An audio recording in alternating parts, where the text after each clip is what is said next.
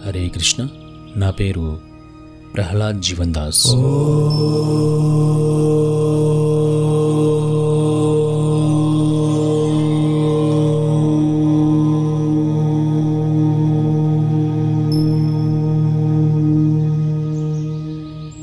భగవద్గీత వింటున్న మీ అందరికీ తరువాత ఎపిసోడ్లోకి సుస్వాగతం.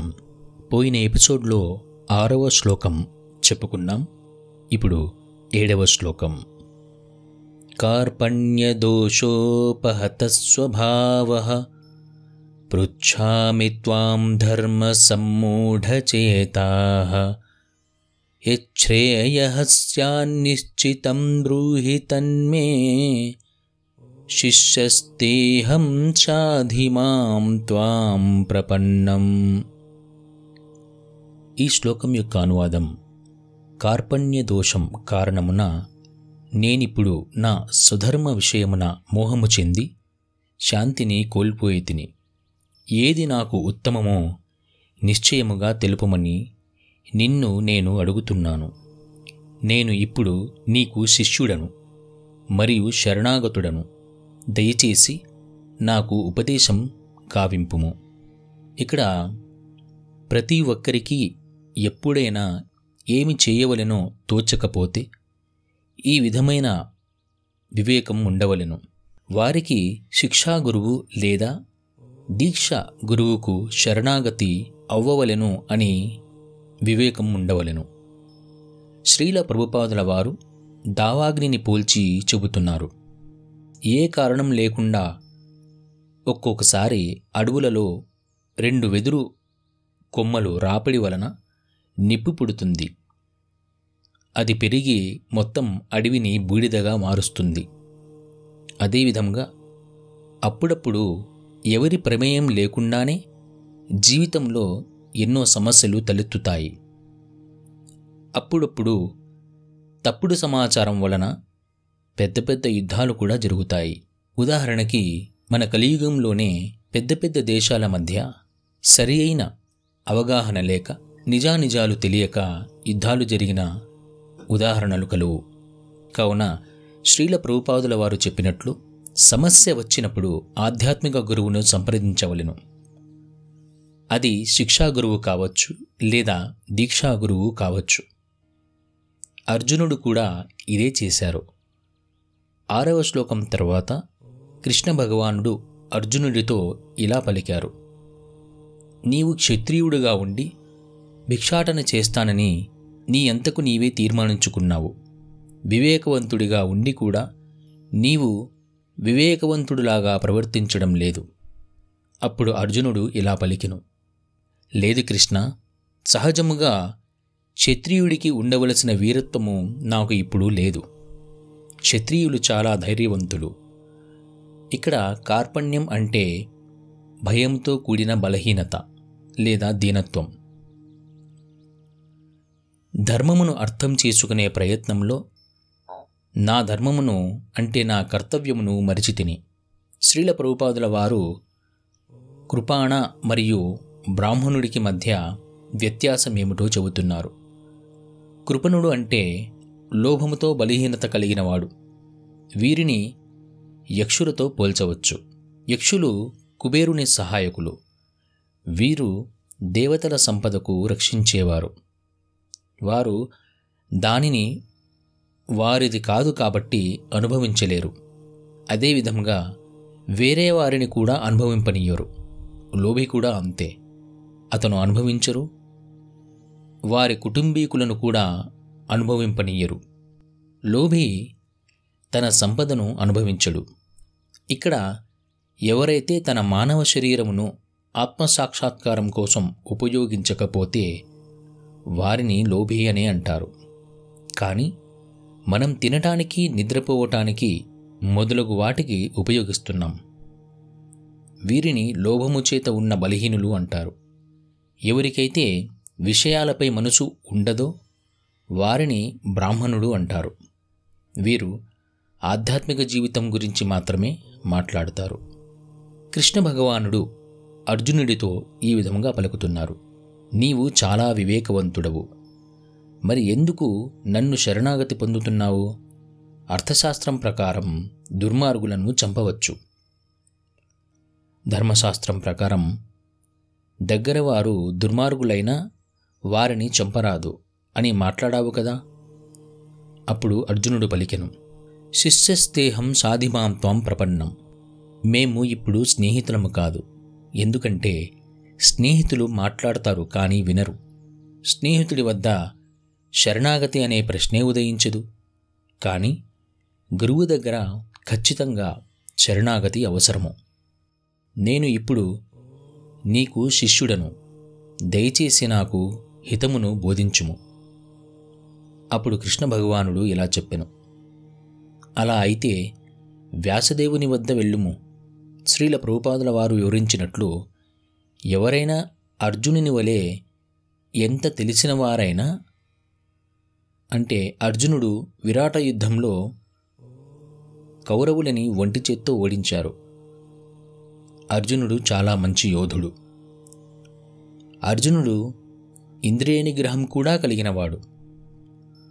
వరుణ మరియు మిత్ర అను దేవతలను కూడా నిగ్రహించాలని ఊర్వశిని తన పూర్వీకులైనటువంటి పురూరవుడు వివాహం చేసుకున్న కారణంగా వావి వరుసలను గణింపని అప్సరస అయిన ఊర్వశి ఎంత బలవంతం చేసినను ఊర్వశిని అర్జునుడు తల్లిగా భావించి నిరాకరించారు. అందువలన ఊర్వశి సంవత్సరం కాలం పాటు నపుంసకునిగా ఉండమని ఇచ్చిన శాపమును కూడా అంగీకరించారు. అంత నిగ్రహము శక్తివంతమైన, అంత వివేకవంతుడైన అర్జునునికి కూడా తన జీవితంలో కష్టాలు తప్పలేదు. కానీ శ్రీల ప్రభుపాదులు ఆధ్యాత్మిక గురువు యొక్క అవసరం గురించి తెలుపుతున్నారు. మన జీవితంలో దారి చూపించే మార్గదర్శకులు ఒకరు ఎంతైనా అవసరం. అర్జునుని అంతటి వారు కూడా కృష్ణ భగవానుని ఇక్కడ గురువుగా ఆశ్రయిస్తున్నారు. కనుక అంత బలవంతుడైనటువంటి అర్జునునికి కూడా గురువు అవసరమైనప్పుడు మన గురించి చెప్పనవసరం లేదు. ఇక్కడ ఒక ప్రశ్న చూసుకున్నట్లయితే, శిక్షా గురువును కానీ దీక్షా గురువును కానీ శరణాగతి పొందవలెను. అయితే ఒక్కొక్కసారి శరణాగతి చేయవలెనా, అవసరమా, అవసరం లేదా అని ఆలోచన ఉన్నప్పుడు ఏమి చేయాలి? చాలామంది కొత్తవారికి ఈ సమస్య వస్తుంది. కొత్తవారికి అంటే కృష్ణ చైతన్యంలో కొత్తవారు కావచ్చు, లేదా భక్తిలో కొత్తవారు కావచ్చు. మొదట్లో అందరూ శరణాగతి అంటే కేవలం శరణాగతి మాత్రమే అనుకుంటారు. అర్జునుడు కూడా శరణాగతి మాత్రమే కాకుండా చాలా ప్రశ్నలు కృష్ణ భగవానునికి అడిగి ఉన్నారు. వివేకంతో శరణాగతి పొందవలెను. వివేకము శరణాగతి చేయరాదు. వివేకముతో శరణాగతి పొందవలెను, కానీ వివేకమును శరణాగతి చేయరాదు. ముఖ్యమైన విషయం ఏమిటంటే, నేను ఆధ్యాత్మిక గ్రంథములను పాటించవలెను, ఇది నా విధి. అదే అర్జునుడు కూడా ఈ శ్లోకంలో పలుకుతున్నారు. ఆధ్యాత్మిక గ్రంథముల ప్రకారం శిక్షాగురువు కానీ దీక్షాగురువు కానీ నేనేమి చేయవలెనో నాకు సూచిస్తారు. శిక్షాగురువు కానీ దీక్షాగురువు కానీ ఆధ్యాత్మిక గ్రంథములను అర్థం చేసుకోవటానికి సహాయం చేస్తారు. అదేవిధంగా ఆధ్యాత్మిక గ్రంథములను మన జీవితంలో ఉపయోగించటానికి కూడా సహాయపడతారు. దానినే శరణాగతి అంటారు. శరణాగతి అంటే గురువు, సాధు, శాస్త్రను అనుసరించడం. నేను నా మనస్సును అనుసరించను, కానీ గురువు, సాధు, శాస్త్రాను అనుసరిస్తాను. శ్రీల ప్రభుపాదుల వారు తమాల కృష్ణ మహారాజును చాలా అభినందించేవారు. ఎందుకంటే తమాల కృష్ణ మహారాజు మాత్రమే శ్రీల ప్రభుపాదుల వారితో సంవాదించేవారు, అంటే ఆలోచన చేసి మాట్లాడేవారు. కనుక శరణాగతి కూడా గుడ్డిగా పొందరాదు. ఇక్కడ అక్షరమునకు అర్థమునకు వ్యత్యాసం తెలుసుకోవలెను. ఆధ్యాత్మిక గ్రంథములను తన జీవితంలో అన్వయించటానికి ఆధ్యాత్మిక గురువు నుంచి అభ్యసించవలెను. ఇంకొక ప్రశ్న, అంటే ఈ శ్లోకంలో మనం ఇంతవరకు చెప్పుకున్న వాటిలో ఒక ప్రశ్న ఇలా ఉండవచ్చు. చాలామంది దేవతలే అప్సరసల విషయంలో వావి వరుసలు మరియు నియమాలను పాటించినప్పుడు మనం ఎందుకు పాటించవలెను? అయితే దీనికి సమాధానం, దేవతలకు ఉన్న నియమాలు మనకు ఉన్న నియమాలు వేరువేరు. ఇవి రెండు సమానం కాదు. ఇక్కడే బ్రహ్మచారి గృహస్థ నియమాలు వేరువేరుగా ఉంటాయి. మన ప్రపంచము వలె వారి లోకము ప్రాపంచికమైన సాంసారిక లోకము కాదు. దేవతలు ఇక్కడి మూర్ఖుల వలె ఉండరు.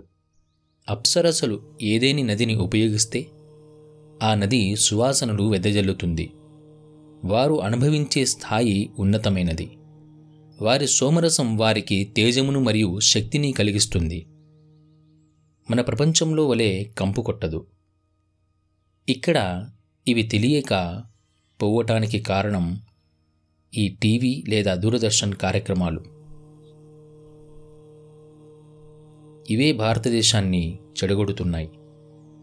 ఉదాహరణకి, ఇంద్రుడు తన జీవితమంతా కలిసి 2 లేదా 3 తప్పులు చేస్తే మనవారు ఇక్కడ ఒక్క రోజులోనే అన్ని తప్పులు చేసేస్తారు.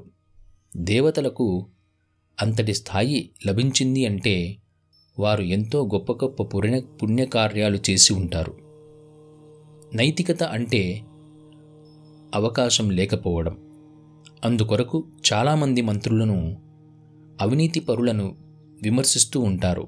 అలాంటి స్థాయి ఎవరికైనా లభిస్తే వారు కూడా అవినీతి పరులు అవ్వటానికి అవకాశం ఉన్నది.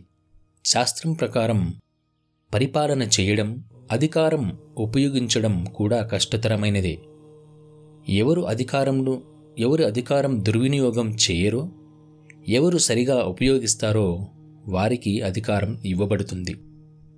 ఈ విధంగా మనకి కొన్ని విషయాలు ఈ 7వ శ్లోకం ద్వారా తెలుస్తున్నాయి.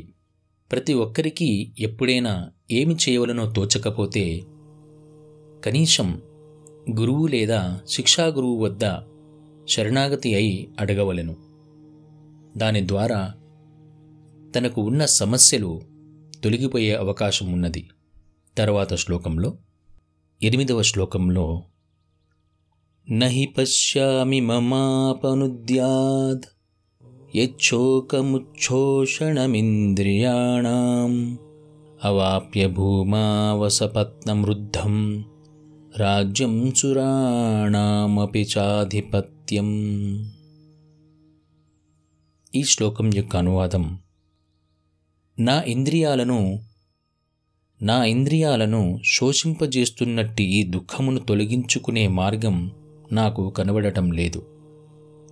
దేవతల స్వర్గాధిపత్యంలాగా సంపన్నవంతము శత్రురహితము అయినట్టి రాజ్యమును ధరిత్రిపై సాధించినప్పటికీ దానిని నేను తొలగించుకోలేను. ఇక్కడ కృష్ణ భగవానుని సహాయం లేకుండా పరిష్కరించుకోవడం కష్టములాగా కనిపిస్తున్నది. సొంత ఉనికిని శోషింపజేస్తున్నట్టి సమస్యలను తరిమివేయడంలో తన నామమాత్ర జ్ఞానము వ్యర్థమైనది అని అతడు అర్థం చేసుకోగలిగాడు అర్జునుడు. కృష్ణుని వంటి గురువు సహాయం లేకుండా అటువంటి కలతలు పరిష్కరించడం అతనికి అసాధ్యము. పుస్తక జ్ఞానం, పాండిత్యం ఉన్న పదవులు వంటివి జీవిత సమస్యలను పరిష్కరించడంలో వ్యర్థమవుతాయి. కేవలం కృష్ణుని వంటి గురువే దానికి సహాయం చేయగలుగుతారు. కనుక సారాంశమేమిటంటే, 100కి 100 పాళ్ళు కృష్ణ భక్తి భావనాయుతుడైన గురువే ప్రామాణిక గురువు. ఎందుకంటే ఆయనే జీవిత సమస్యలను పరిష్కరించగలుగుతాడు. కృష్ణ భక్తి విజ్ఞానంలో ప్రవీణుడైన వ్యక్తి తన సాంఘిక స్థితిలో పట్టింపు లేకుండా విజయమైన గురువు కాగలుగుతాడని శ్రీ చైతన్య మహాప్రభువు అంటున్నారు. వేద జ్ఞానంలోని అన్ని అంగాలలో ప్రవీణుడైనట్టి పండిత బ్రాహ్మణుడైన వైష్ణవుడు కానిదే అంటే కృష్ణ భక్తి విజ్ఞానంలో నిష్ణాతుడు కానిదే గురువు కావటానికి అనర్హుడు. కానీ హీనకులంలో పుట్టిన వ్యక్తి అయినా వైష్ణవుడైతే అంటే కృష్ణ భక్తుడైతే గురువు కాగలుగుతాడు. ఇది పద్మపురాణమునందు చెప్పబడింది. కనుక మనం మంచిని కోరుతూ శోకాన్ని నివారింపగోరితే అర్జునుడు చేయగోరినట్లుగా శ్రీకృష్ణుని ఆశ్రయించాలి. అంటే తన సమస్యను నిశ్చయముగా పరిష్కరించమని అర్జునుడు శ్రీకృష్ణ భగవానుని అడుగుతున్నారు. ఇదే కృష్ణ భక్తి భావన విధానం. హరే కృష్ణ. ఈ ఎపిసోడ్ ఇంతటితో ముగించి తర్వాతి శ్లోకంలో మళ్ళీ కలుసుకుందాం. హరే కృష్ణ కృష్ణ కృష్ణ హరే హరే, హరే రామ రామ రామ హరే హరే.